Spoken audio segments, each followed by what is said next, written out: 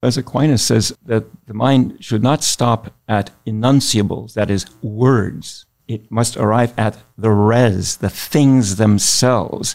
And too much of theology seems to be caught up with memorizing of conceptual patterns rather than a real seeing of the actual corporeal beings.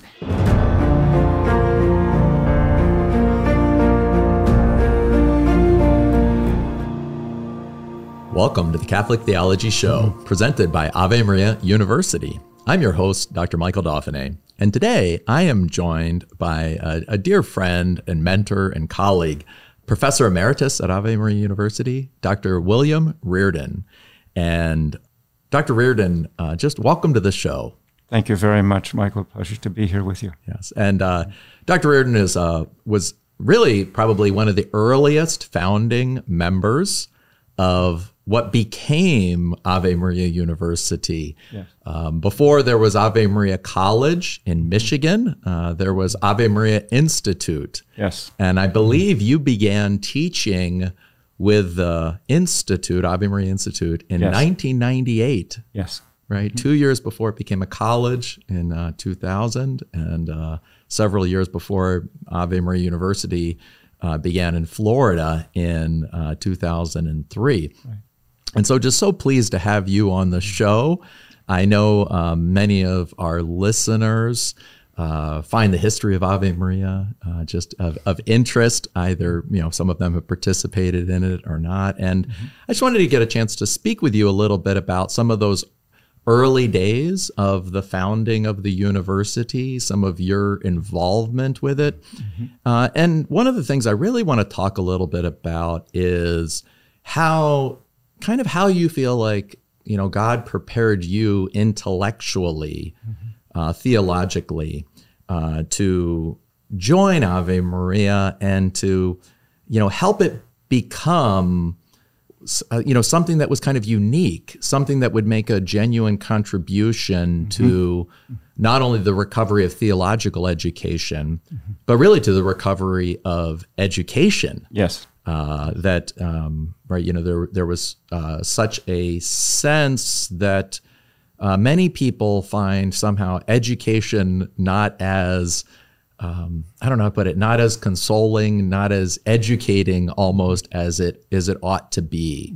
We saw this sometimes with maybe Catholic universities that were not fully embracing their Catholic identity, other universities that have kind of given up the notion that there is ultimately one truth, right? Yes. That kind of centers the university. So maybe if you could just tell us a little bit about what was the Institute like when you showed up in 1998? I was the fourth member of the full-time faculty hired. And it was a very small group of students, as you mentioned earlier. They were very ardent Catholics, raised in good families, most of them. And we made an important move early on. We hired a man named Dr. Matt Levering, and he was a key figure in, I think, the way that the university later developed and the theology graduate program, along with the whole undergraduate as well. And then the way in which the liberal arts were being integrated in such a way that each science, let's say what we basically had as the core was a classic language, usually Latin, maybe some Greek, physical sciences, literature, history, philosophy, as all those sciences that are forms of knowledge that are available to the natural human reason, and then the divine science, theology. The professors were exceedingly emphasizing the integration of these fields of study, each with their own range, as Pope John Paul II in Ex Corde Ecclesiae delineates, and also Newman in his idea of the university, that that these different ways of seeing God's creation from these different perspectives is so integrating, and so each discipline then not only has its own range, but also is seen together with the others, and there's not that isolation of specialization. So it's interesting. At most schools, right, the school and the curriculum has been around for forever, or for, I mean, not forever, but for a long time before faculty or students show up. Yes. So you were at that time, right, really just a group of faculty members. Yes. 4. I think when I showed up in 2001, maybe 13 or a dozen. So what was it like in a way to have a group of faculty sitting around a table developing a curriculum, in a way developing what you judged was like that was worthy of students and necessary? It was exciting. And with Matt, Dr. Levering there, we soon brought you in. You have studied together with Matthew under Father Lamb. The excitement with not only the professors, but the students who would comment to us, well, I was over in literature, I was reading Dante, but now I'm in theology, I'm studying Aquinas, and I see the way in which these form together, and there's such a richness. There's a way in which the liberal arts really doesn't make it's liberating, liber. That's the key word in Latin there, because it frees us from that darkness of sin and of ignorance in which we're born, that obscuring of mind, that weakening of the will, that disorder in the passions. It helps to bring an integrated view of creation and its creator. And it's very, I think, in some ways consoling, as you're mentioning. It can be consoling and builds confidence. And it prepares a person, as Father Fessio would always say when he joined the faculty, it prepares a person for professional work in any field. We have people who went through the corps and went on to law or in carpentry or finance, whatever. So it's a very good foundation. What would you say to some who might object that the kind of the role of theology somehow, obscures the other disciplines, or that everything just gets collapsed into theology, and so students aren't really getting a university education? I think that would be very mistaken. We had students who were training in biology or in some field, actually specializing in history, medieval or modern, philosophy, reading everyone from Plato and Aristotle up through Kant and Hume and the others. It was so expansive, not being bleached out by theology at all. Rather, theology as, in some ways, a capstone and an illuminating, englobing vision, which integrates and highlights all the rest, brings them out in their full color range and richness. No, it doesn't overwhelm the others. Right, I think there's that image that some people have used with respect to grace and nature, that if you have a stained glass window, right, it has all of the colors and beauty within it, but it's when light illumines it that you see it much more brilliantly. And and perhaps in some ways it seems that without theology, when the universities began to reject many of universities that were founded by Christian congregations or by the Catholic Church, rejected that the different parts, in a way, began to lose their connection. Splintering. And I think it's, one of the things you might have found this when you were hiring faculty, is that some faculty were very well trained in one area, but were not sure about how that their discipline would be connected to the rest of studies. And I always thought it was kind of, the irony is that we expect the students to learn it all. So then the faculty also ought to have some sense for not only their own discipline, but how their discipline fits within the whole. And I think one of the things that can actually do is it actually prevents us from thinking that our discipline is the only way of viewing the world. Exactly. Right? I mean, there's something, right, if you, there's the joke, right, a man with a hammer sees everything as a nail, right? And it's good in a way for the biologist to see everything in terms of biology, or the the philosopher to see everything in terms of philosophy, or finance or economics, whatever it is, literature, and yet.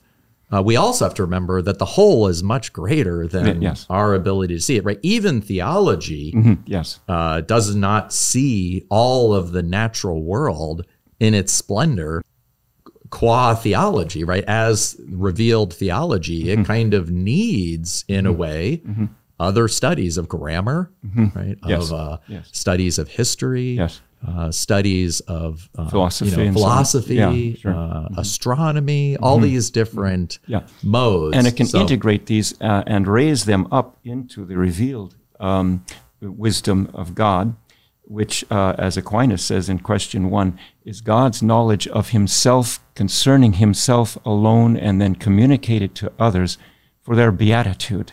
It's God's knowledge sibi, soli, de se ipso. This is question 1, article 6. And Aquinas also says that theology is not in need of these other sciences, but the other sciences help to better manifest to us what has been revealed to us.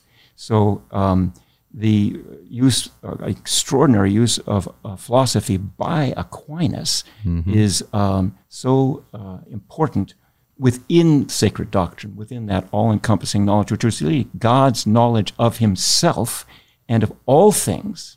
That's the Sacra Doctrina, as understood by Aquinas. Yeah, it reminds me of sometimes the way that the medieval cathedrals were described as almost like microcosms of the universe. They were like representations of the whole cosmos. There was a kind of splendor, grandeur, height, these sorts of elements.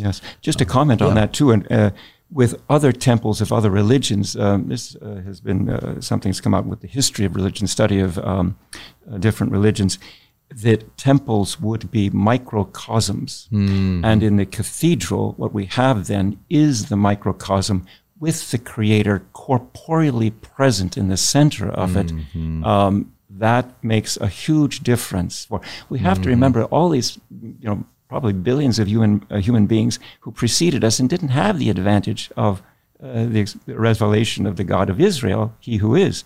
And so we have to pray that they were, through these shadows and figures, able to find God and come to him.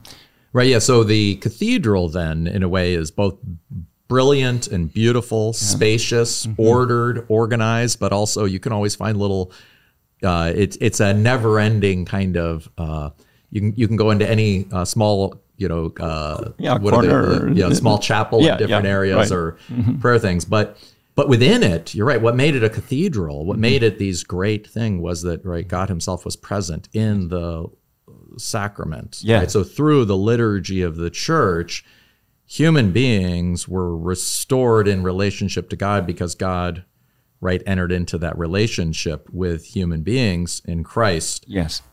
And then, through the church, the sacraments and scriptures. And what I also have in mind here is this idea that the cathedral was not limiting. It was kind of open. And I think in a certain way, and you can, let me know if you think this is a helpful way, is that an authentic curriculum, even though, say, in the beginning it was small and limited, handful of faculty, handful of students, was in a way open to the whole. Very much so. Right. And so when other disciplines later were added, they weren't doing violence to that, to that original kind of smallness, but they were the flowering kind of, the acorn growing into the oak. And the students would be able to recognize whatever further, direction they wanted to go for their major, how the core was actually enabling them to not only step into that more, that professionally directed subject or area, or that it really was, as you say, a flowering forth. And largely what you're summarizing here, the university actually articulated in its philosophy of the curriculum, which was developed by the faculty early on and continues to be the philosophy of our curriculum today. And it really is that idea that since all of reality comes from God, right, both in the natural order and in the supernatural order of revelation, that education and an authentic curriculum is, and in a way, faculty and students have that recognition in a way that the ultimate reality is greater than their particular approaches to it. We go to Paul's letter to the Romans, chapter 1, verses 19 and 20, where Paul says that the invisibles, the power and deity, especially of God, are manifest through the visibles he has made. Then, in some ways, anything and everything is a point where God is manifesting himself literally, because he's holding all these things in being. And so there's an integration that comes, and then, as you say, it just opens out to all things. You don't get lost in your major. So I think it's that idea of kind of like, sometimes I think we think of integrity as a kind of wholeness that can kind of limit or fix. It's almost like I think modernity sees integrity as a kind of prison from which freedom needs to break out. But instead, the way you're describing integrity is a kind of wholeness into which we grow. Right. So it's the fullness of our nature. It's the fullness of our common life together, which we may never fully achieve in this life.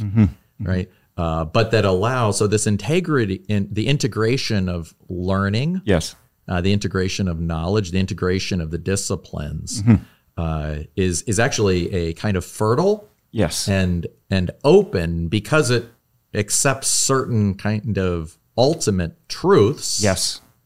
Then there's a hierarchical order then. Then we can explore and we can encounter a kind of joy in learning, right? A joy in the truth, as John Paul II would describe it in Ex Corde Ecclesiae. A beginning of that eternal beatitude for which he has made us and saved us. Wow, that's really, really helpful. How would you tell us a little bit about your own study? How did you get interested in learning? How were you educated? How did you end up becoming a theologian? And maybe who were some of the teachers that influenced you along the way? Well, I was in college in California, St. Mary's College, from 1966 to 1970. Put it briefly, it's a time when it was easy to be confused. And easy to be confused about many things. And I must say that Father Owen Carroll, who spent almost 45, 50 years at St. Mary's, he also taught at the Dominican School of Philosophy and Theology in Berkeley with grad students, was a major influence. And I can't thank him enough. He has recently published a book that I would like to show to everyone, The Sufferings and Glory of Christ, a meditation on Holy Week. He also has a new book coming out on the 5 Ways of Aquinas, which is really going to be quite extraordinary. But I met him at St. Mary's at a point when everybody was more or less saying, or most of the professors, not all, were saying that Aquinas and the ancients were passé, irrelevant, and Father Carroll. So this is the late 60s in San Francisco. That area. And Bay Area. Bay Area, I guess, Oakland or... more closer to, let's say, the hills on the other side of, from Oakland. A extraordinarily beautiful area, by the way. Yes. But kind of almost an epicenter of a lot of just, a collision of ideas and a lot of, like destabilization of classical forms of education and maybe classical forms of Christianity. Calling into question. And there were extraordinary number of theologians who got lost during that time, both American and Europeans and others. And I think were very sincere, but very mistaken in many ways. God bless them anyway, but I just think... So Father Carroll was able to show that the ancients, Aquinas and others, And he was also very well read in others like Kant, Hegel. He could discuss Descartes. He could discuss any of these people with any expert.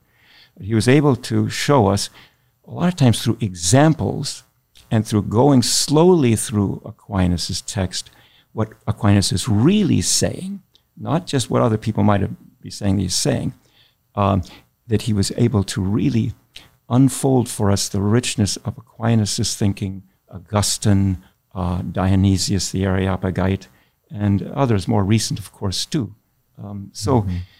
He's still alive at 92 years old now, and he's written this long work on the 5 ways of Aquinas, and he finished it when he was 91. So he's really an amazing man. He's still living in Oakland. Now, how did his teaching, as you're describing it here, not teaching maybe merely texts or the history of theology or merely, I don't know, theological ideas, but you somehow helping students encounter the realities that are disclosed by these authors. Yes. How did that impact your own vocation as a teacher? Well, as Aquinas says, that the mind should not stop at enunciables, that is, words. It must arrive at the res, the things themselves. And too much of theology seems to be caught up with memorizing of conceptual patterns rather than a real seeing of the actual beings. As Aquinas says, there's nothing in the intellect which is not first in the senses. So we've got to come to the sense corporeal beings. It's through the visibles that we come to the invisible perfections of God. And Father Carroll was so good with examples that he came up with. Just using examples from Aquinas, the archer shooting an arrow, all the implications of that for the 5th way, for example. Could you say more, just a word about that for listeners? The archer shooting the arrow. Yeah, right. What's that an example of? Well, actually, what Father Carroll does is he shows in the 5 ways that there is a kind of unity to them all, starting with the first moving being. We see all these moving beings, and then we see that the moving being gives to the moved being, let's say the archer to the arrow, a certain movement that has a certain character and directionality to it, that it's necessarily in flight now. The arrow cannot be otherwise as long as it is in flight, and it's sharing a certain perfection of movement that is a perfection first in God, who is the source of all perfections of all beings, who is governing the universe toward its target end, the new heavens and the new earth, the heavenly Jerusalem.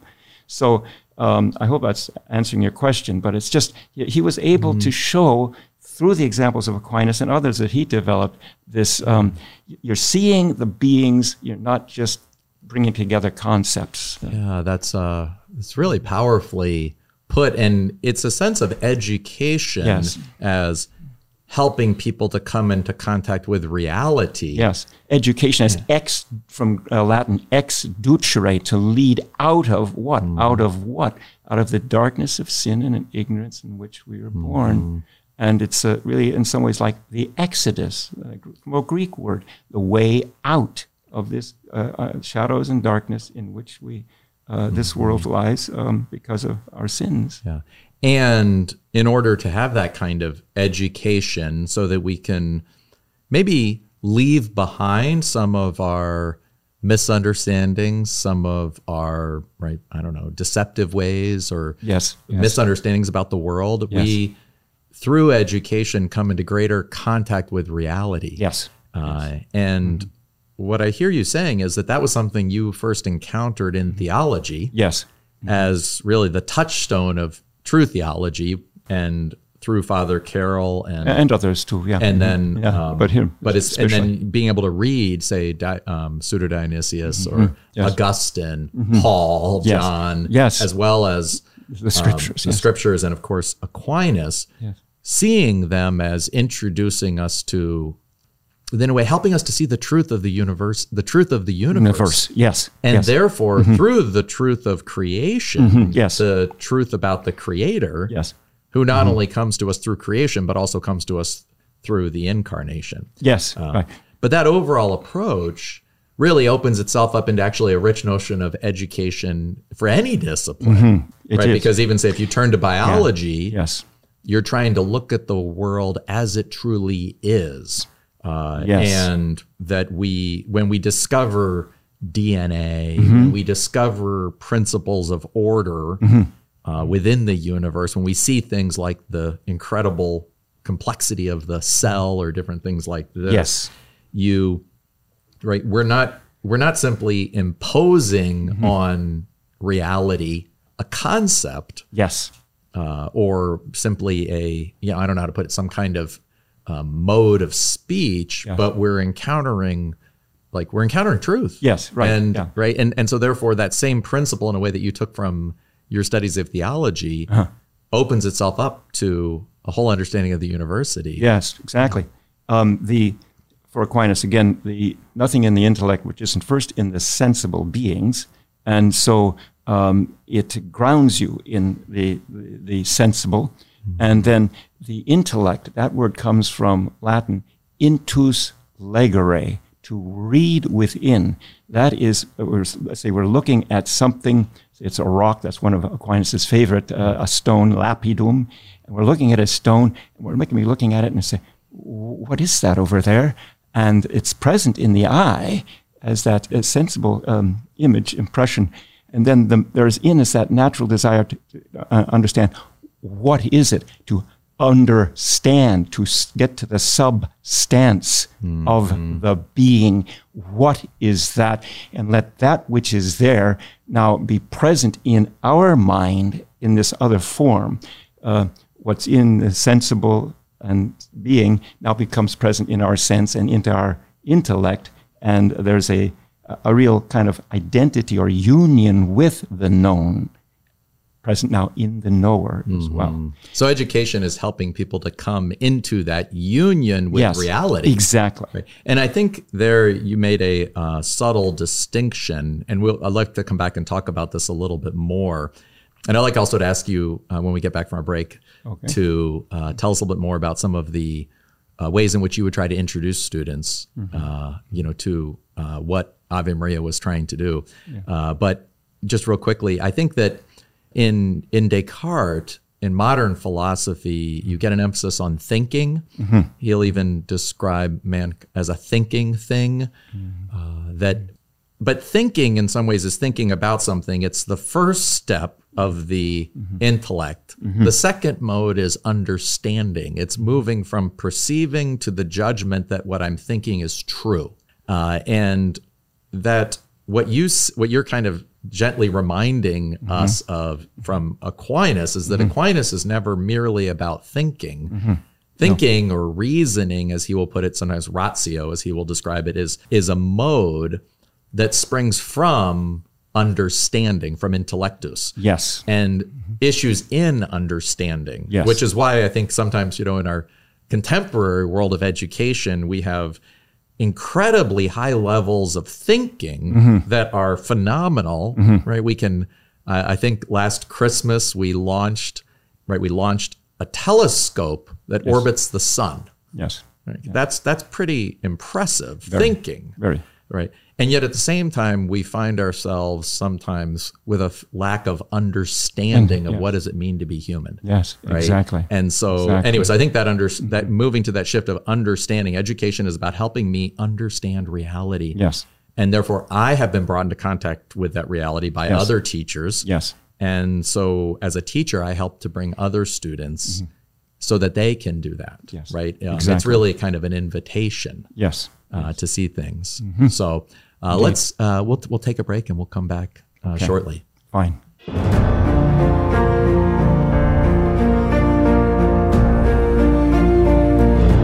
You're listening to the Catholic Theology Show, presented by Ave Maria University. If you'd like to support our mission, we invite you to prayerfully consider joining our Annunciation Circle, a monthly giving program aimed at supporting our staff, faculty, and Catholic faith formation. You can visit us at avemaria.edu to learn more. Thank you for your continued support, and now let's get back to the show. Dr. Reardon, in the early days of Ave Maria, You served as dean of the faculty, I think associate dean at some point. For a short time. And I remember you gave a wonderful talk to students and parents during orientation back in the early 2000s. Do you remember that talk? And Yes. would you just, what were a couple kind of key themes that you felt were helpful to kind of orient, to to help students understand the kind of education that you were so invested in passing on? Yes. The intention of that talk was to help the students who had just read Joseph Pieper's Leisure, the Basis of Culture. If I take a moment to talk about that book, it was published right after World War II by a German philosopher, Catholic, and he writes right in the beginning, people might say, what are you talking about leisure for? Our country is a mess. We've got to rebuild. We've got work to do. And he says, no, well, that's important, but we need to have this, develop this contemplative ability to see creation and creation's creator much more present and with us, so that we don't just build away. As the psalmist says, unless the Lord build the house, the laborers labor in vain. And Joseph, I think I remember in that book I think he contrasts, you can either have Homo sapiens or Homo faber. Right? Is it man the knower or man the builder? Builder, yeah. Right? And the Tower of Babel would be an example of that kind of way in which the human race can, or any person in their private life can try to build themselves up so that people will notice them. That's, by the way, in the Genesis text, that we'll build something that everybody will notice. And it's always a dead end. And in that talk, then I tried to focus the students on the importance of their study, importance of letting what they're learning deeply inform them. That's a word that Aquinas will use, information. That is, what you're learning is actually forming itself in you and conforming you to the realities that you're seeing and learning about, and ultimately conforming you to the maker of these realities. There's a deification. There's a making us more and more like God. And this is the beginning of beatitude, when we will see God as He is, John says. And so I tried to emphasize the importance of the core, and then all the courses that would be taken in their major and so on, and also the life of prayer, that they would bring themselves, let the Lord bring them to worship.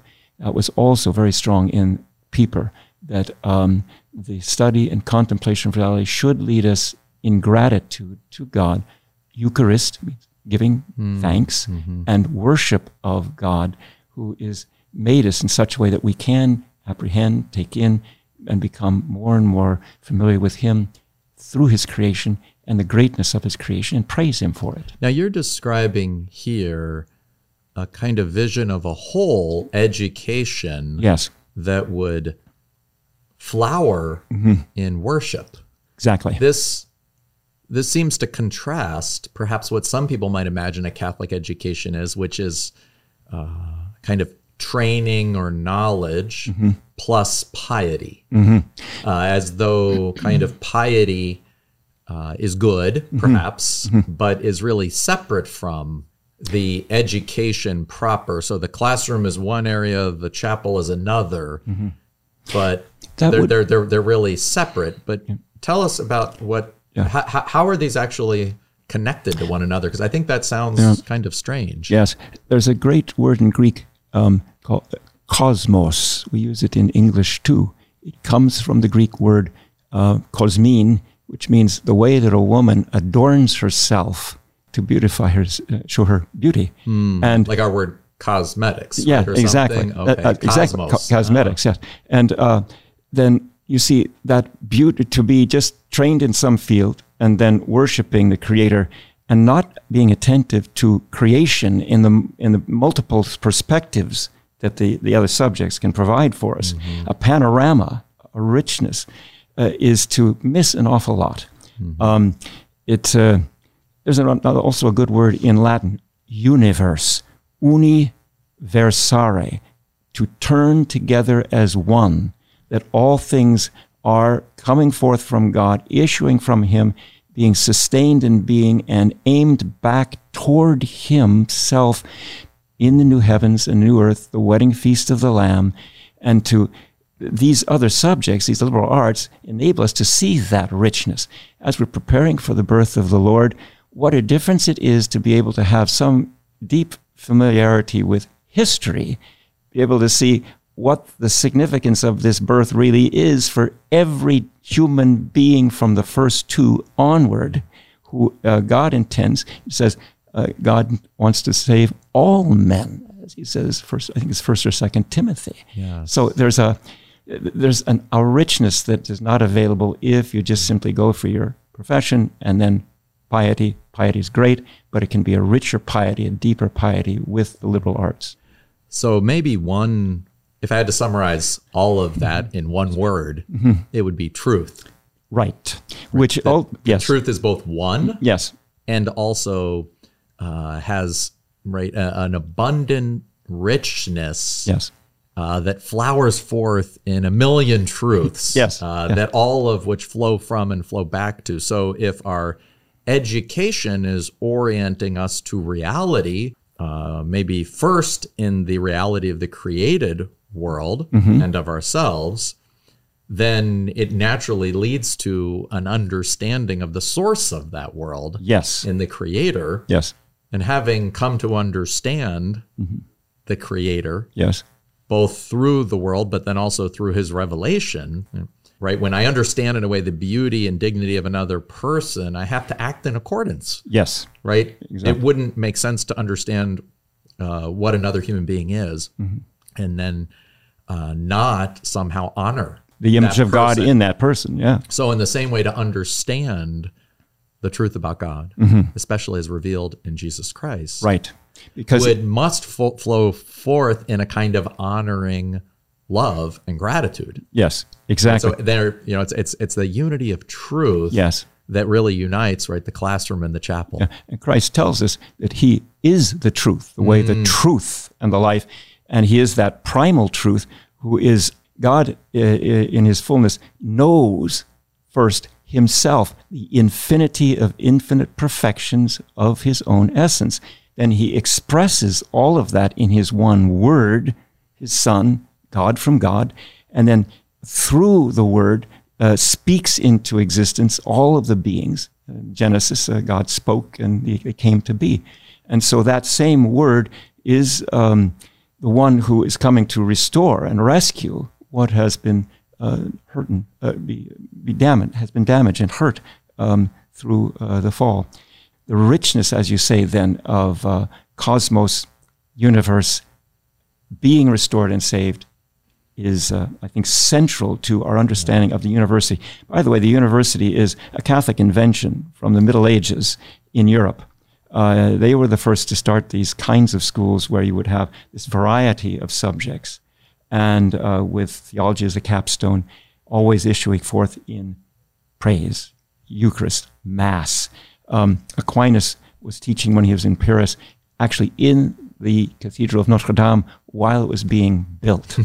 So, wow. Yeah, notice the reaction, too, of the French to when there was a big fire in Notre Dame Cathedral several years ago.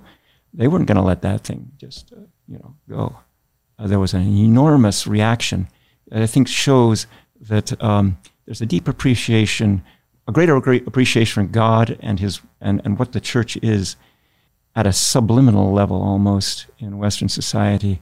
And it's really hurting that we're not educating ourselves into it and restoring it and taking it further. Yeah, so this is the larger vision. Yes. That you and the other faculty back when there were 4 of you. Yes. And then as it grew, right, yes.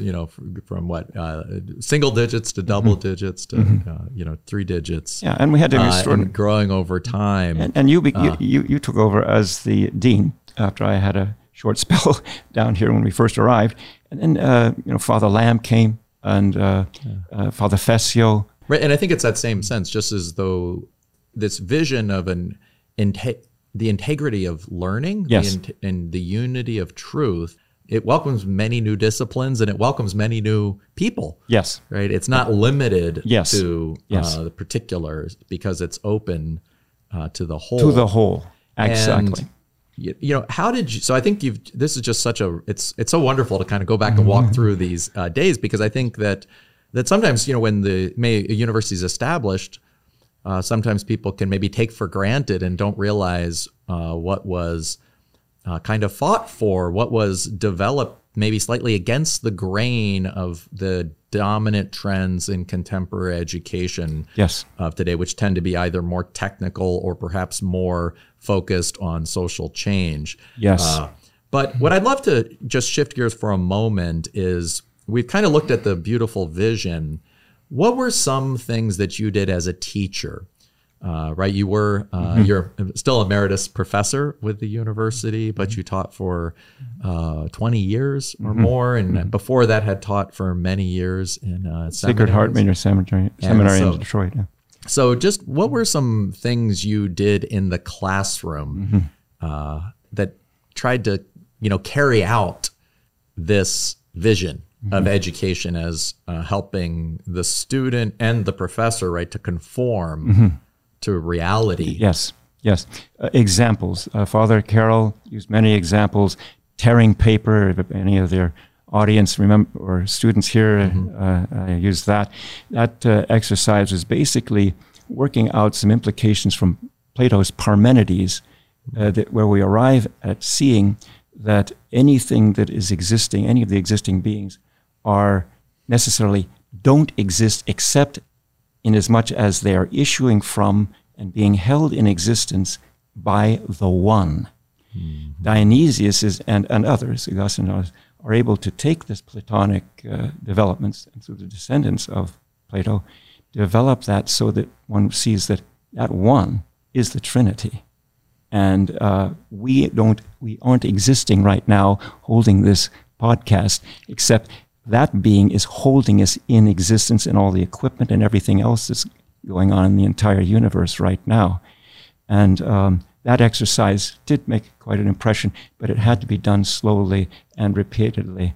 There were other examples too. I wanted to try to help the students to understand the divine ideas. That is, how God knows all the perfections of his essence and then chooses some of those perfections to be participated by creatures. And so he has these divine ideas. And so I spoke to them about, I'd play a piece of music by Mozart and then ask them, aren't you hearing the interior of Mozart's mind when he conceived this melody? You see, this piano concerto number 21 or whatever, second movement is a particularly beautiful one. And the inaudible figures, ideas there, coming out audibly into the air and then into you, so that those same figures and forms can be inside your mind, that were in Mozart's and were his joy. That's through the medium of the sound, then there's this communication of the inaudible through the audible into us. That's what God is doing with all the things that he's making. So when we listen to music, yes, right, we're listening to the interior of another person. Yeah, exactly. Right? How is another person able to communicate that interior life to us through sounds? Yes. Either instrumental or through words. Yes. Yeah. Isn't that what's going on between us? Is we even converse with each other in some way. And it's one of those things we take so for granted that we often don't realize the mystery of it. Yes, kind exactly. of, right? The wonder that we can communicate ideas, we can communicate stories, yes, we can communicate like a whole history of emotions with music. And if we can do that through our spoken sounds, yes, right, or play, through instruments or through our voice, then, right, in some ways, that's what God is doing. Yes, through we learn not only in Genesis that God said, "Let there be light," right? He Yes. spoke. Yes. And it came to into be. creation. Yeah. But I know you often would talk to students about the beginning of John. Yes. In a way, when John retells the story of Yes. creation, right? In the beginning. Yes. But now through the incarnate Yes. word. Yes. Could you say a word about that? Yeah. About how, right? About how this sense of God speaking. Yeah. Yes. The beginning of John's gospel, so very important. And in the beginning was the Word, and the Word was with God, and the Word was God. What came to be was life in him. Now that divine life that's in the Word is the divine essence, which the Father speaks forth eternally, and then he speaks through that Word the creatures into existence. And both Augustine and Aquinas take that reading of the text, what came to be, creatures, was life in him, his living divine essence. There's a communication of life that's going on. The things that are coming into being, whether they're alive or not, they're still in some ways expressing the interior life of God and his perfections. And then that one became and then he became flesh. And so the one who is dwelling forever in the bosom of the Father, as John says at the end of that prologue, he has made the Father known in such a way that we're not only able to say there is a first being and a cause of all, but that first being is the Blessed Trinity, ever with the Holy Spirit proceeding as that mutual love of each other. The Father And how Son. beautiful that there's no competition. Yeah, exactly. In the way that you describe it there's not a competition between God's presence as the creator in having created all that is created Yes. through his word and his eternal word. Yes. Right. Exactly. So that God and the creature are not in competition with one another. And that also means that creation in its created goodness is not in competition with one another. Exactly. Right. So Yes. that there is a fundamental original harmony. Yeah. Right. In some ways, I think we can think about this spokenness. Yes. That if God creates through the word, some people like Tolkien and Lewis have thought about that as God creates through song. Yes. Right. Yes. And so God creates a fundamental harmony. Yeah. So we, of course, experience much disharmony. We experience sin, confusion, right? Death, destruction, Yes. betrayal, all sorts of these things. Yes. But that's in a way secondary. Yes. That's not original. There's the original goodness, and then there's the corruption by sin, and then God enters into that sin in order to somehow heal it. Yes. Right. Ultimately through the resurrection. Yes. Yes. So he's not about to let his very good creation, as he calls it in Genesis, just linger and fall away. And that also means one of the things I think that when we listen to or when we talk about, say, Aquinas' proofs for the existence of God from looking at the cosmos, we forget that we ourselves are part of the cosmos. That's right. So when we think about God loving created things, it doesn't just mean he loves the world outside of us, but it means he loves us. Yes. We are one of those things Yes. that God, as you put it, certain perfections he chose to bring into being. Yes. Yes.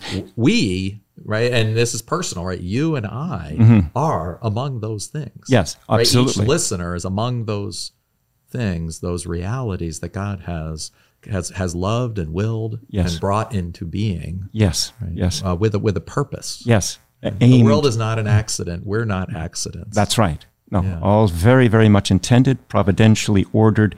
And as Augustine and Aquinas following say, God does not allow any evil in this world that he cannot bring even greater good out of it. Wow. And there's a lot going on in Ukraine. There's a lot going on in many parts of the world.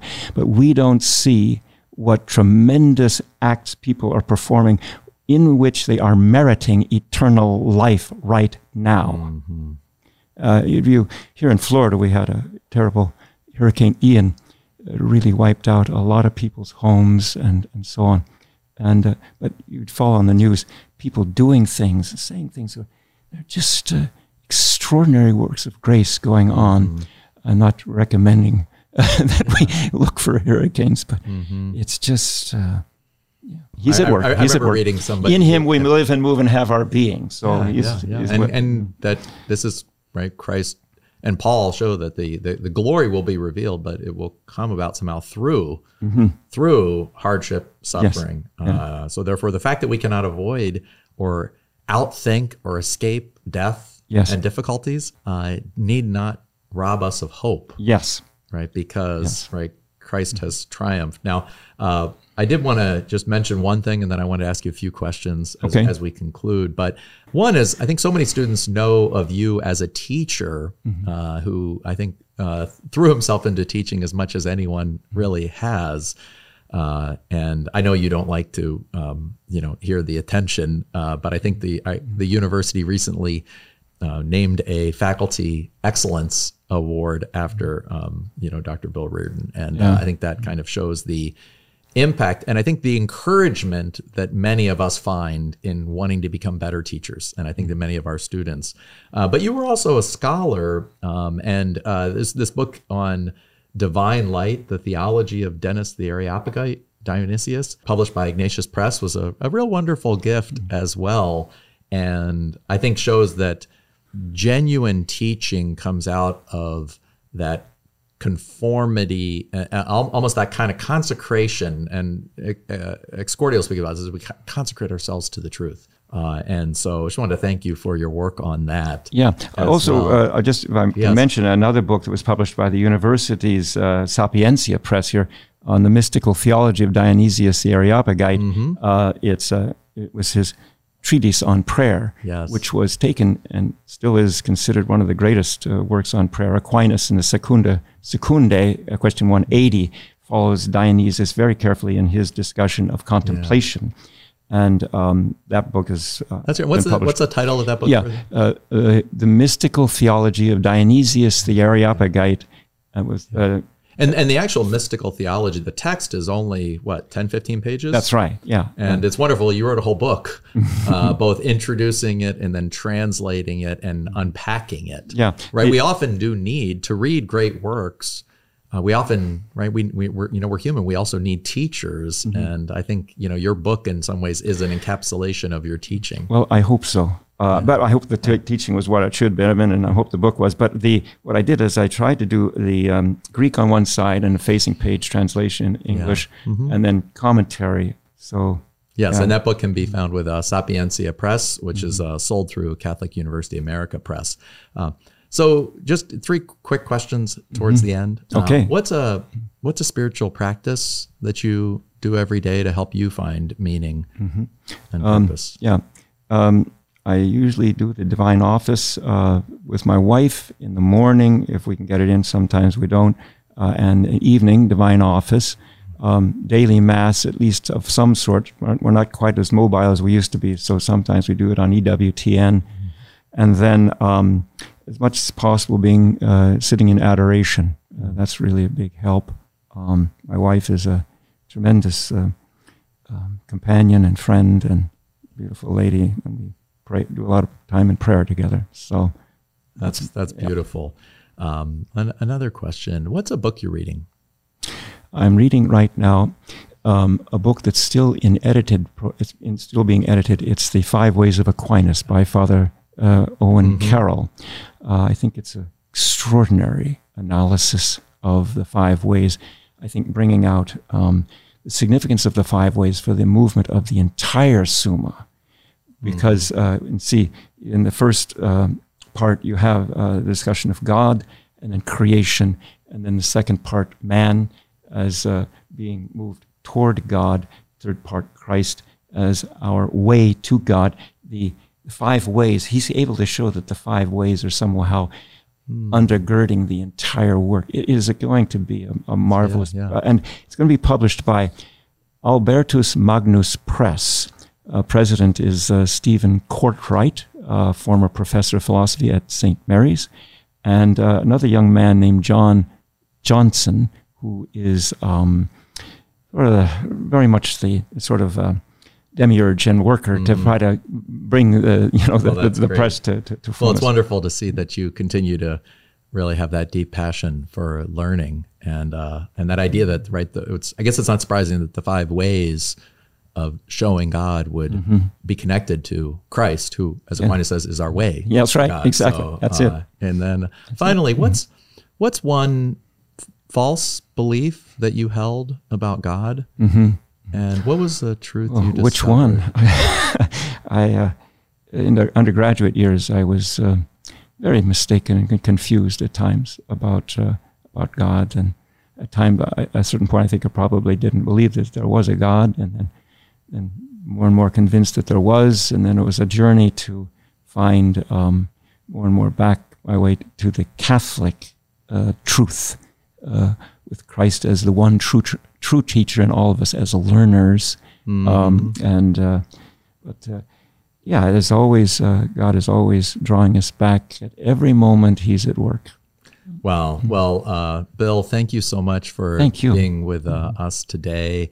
And it's such a joy to kind of walk back through the early days of Ave Maria Institute College and now university. Yes. And to really remind ourselves and to remember that founding and continuing vision that really orients the university, right, as a Catholic university, that engages and draws in all sorts of different modes of study, but with an overall purpose, with a sense that they do somehow, in a small way, help to restore a little bit of the order and the harmony that God originally sang in his universe.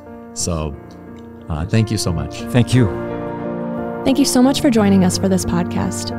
If you like this episode, please rate and review it on your favorite podcast app to help others find the show. And if you want to take the next step, please consider joining our Annunciation Circle so we can continue to bring you more free content. We'll see you next time on the Catholic Theology Show.